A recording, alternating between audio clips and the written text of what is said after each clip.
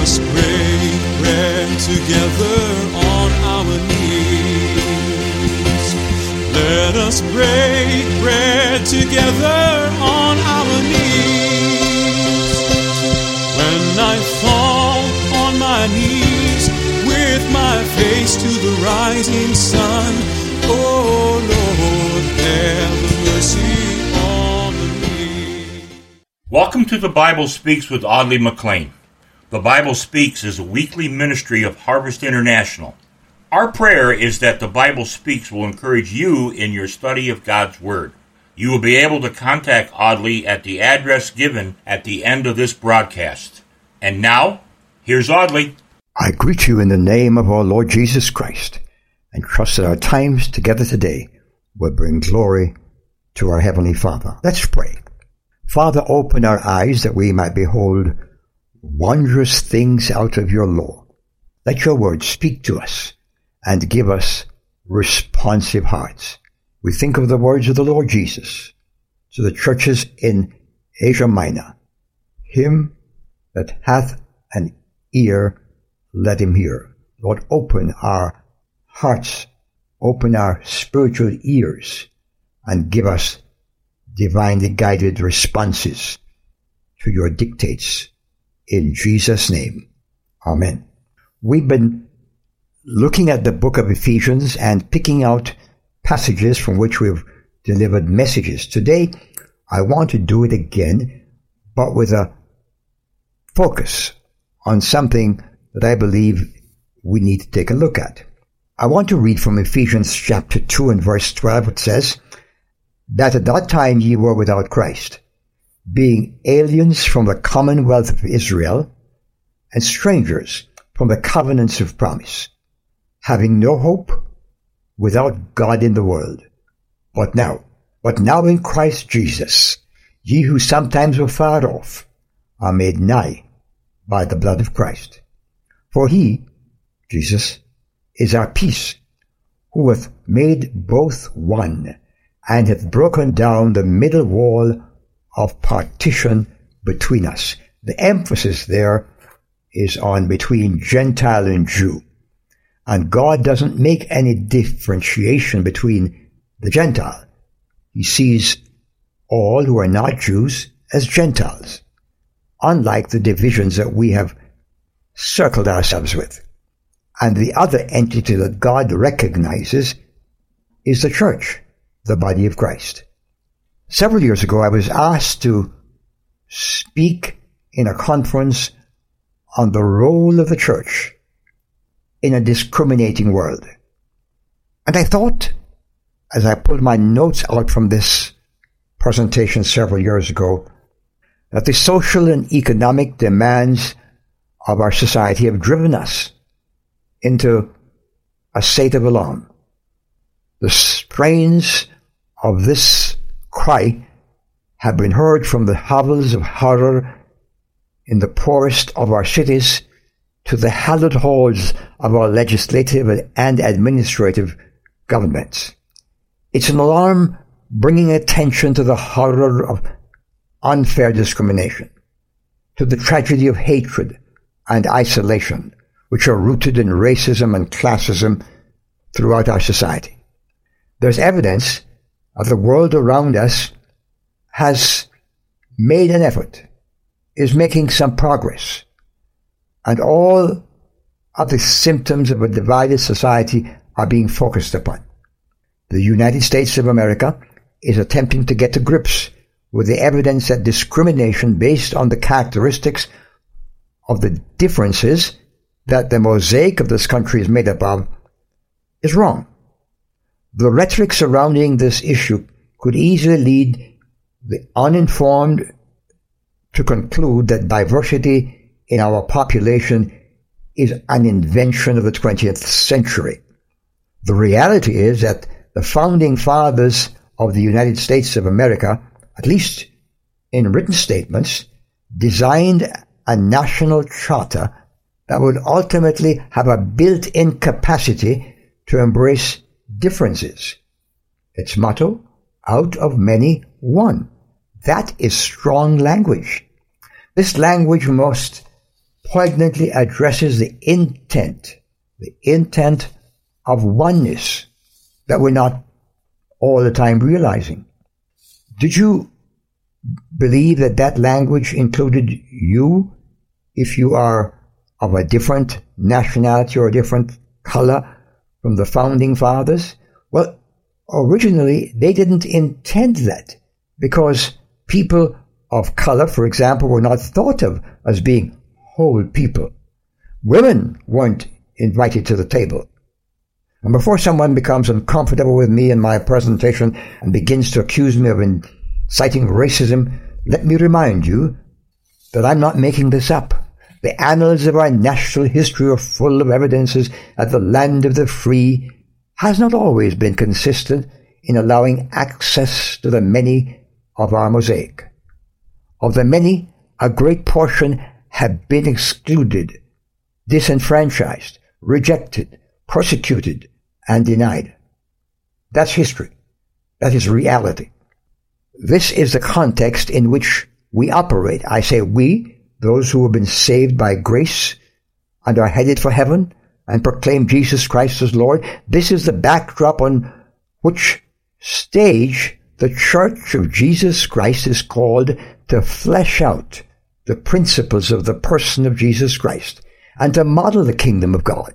Some of you will be uncomfortable when I remind you that the mission of the church, the mission of the church leaders, the mission of the body of Christ is not to fix this sick, divided society.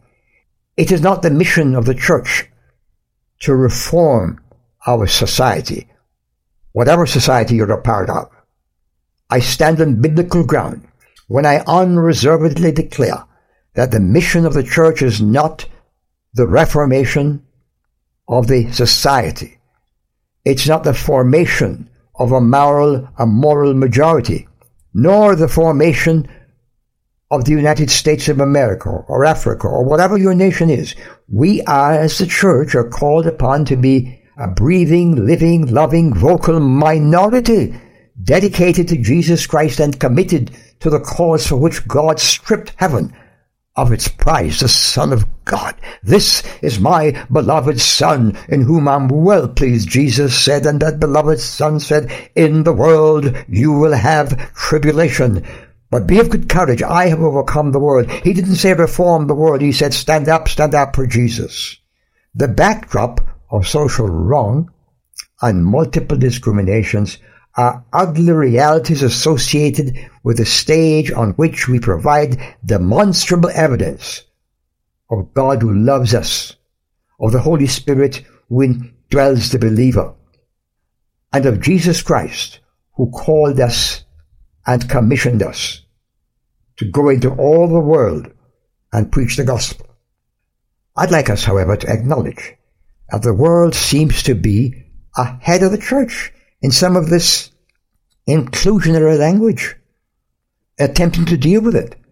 I remember one Christian university that fought against inclusion of races until the federal government threatened to withdraw their tax-free status, and thus they changed. That ought not to have been the case. We ought to have stood up like the first church in Acts chapter 2. They came from all the nations around on the day of Pentecost, and the Bible says together they were together at one place. And it was then that the Holy Spirit of God came. I wonder if it is that this separateness, this division, is keeping us from experiencing the fullness of the Holy Spirit, the revivals for which we preach and pray. My friend, God has given you and me an awesome responsibility. Oh, I acknowledge that over the last several decades, there's been shifting to the biblical position in church life. But that wasn't enough to stop one elder from calling two other black men and myself aside when we were entertained in the home of one of its white parishioners, they were all white, and told us that our being there was bad for the testimony. And that wasn't a century ago, that was in the 1960s. My friend, it took that long before many of our groups of believers began to see the fact that God has called out of one all for his name's sake. My friend, you and I as believers have an awesome responsibility to demonstrate that Jesus Christ makes us one. If our role is not that of renovating our society, how different from that renovation role is our responsibility? My friend, I suggest to you different, big time different. Let me suggest that the metaphors used to describe the church by the Lord Jesus Christ himself tell their own story. He says you are the light of the world. You are the salt of the earth. Salt is to preserve from corruption. Light is to bring illumination into a darkness. So Jesus Christ is saying we live in a corrupt world and a dark society. And we who belong to him ought to carry his light into this world, not become part of it. Oh, my friend, do you see the role? Do you see the significant difference that yours is from the world's? And then, to make it even more poignant, the Apostle Paul, writing to the Corinthians, encourages us to come out from among them and be separate. He's talking about the world system. We ought to be in it, but not of it. We ought to demonstrate how different God makes us in Jesus Christ. My friend, I suggest to you that our society would be far better impacted if we took a stand for Jesus. A stand that didn't wrap us up into a so-called majority to win elections or to be thought hail fellow well met. Jesus wasn't that. Paul wasn't that. Peter wasn't that. Paul and all of his companions weren't that. You ask Paul and Silas as he sang in that Philippian jail how the church got started there, not by getting a grant from the government or by getting the favor of the society, but by standing up for Jesus and wearing the shackles that Christ allowed the devil to put around them. My friend, today, it's time. It's time I stand up.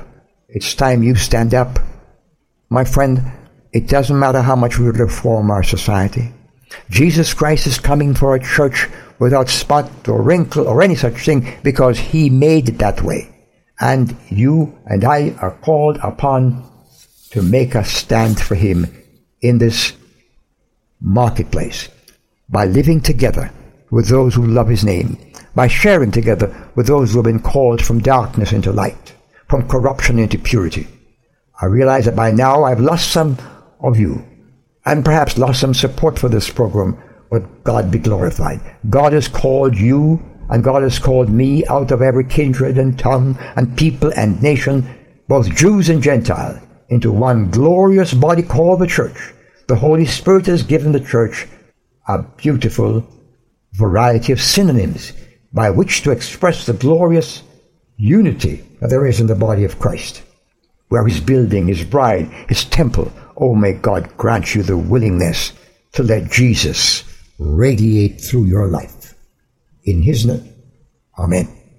I've wandered far away from God. This program is cared for by listeners who care. Your prayers and financial investment in this ministry helps to keep the good news on the air. We look forward to hearing from you and invite you to write us at Harvest International, Post Office Box 6690, Ocala, Florida 34478. Again, that's Harvest International, Post Office Box 6690, Ocala, Florida 34478.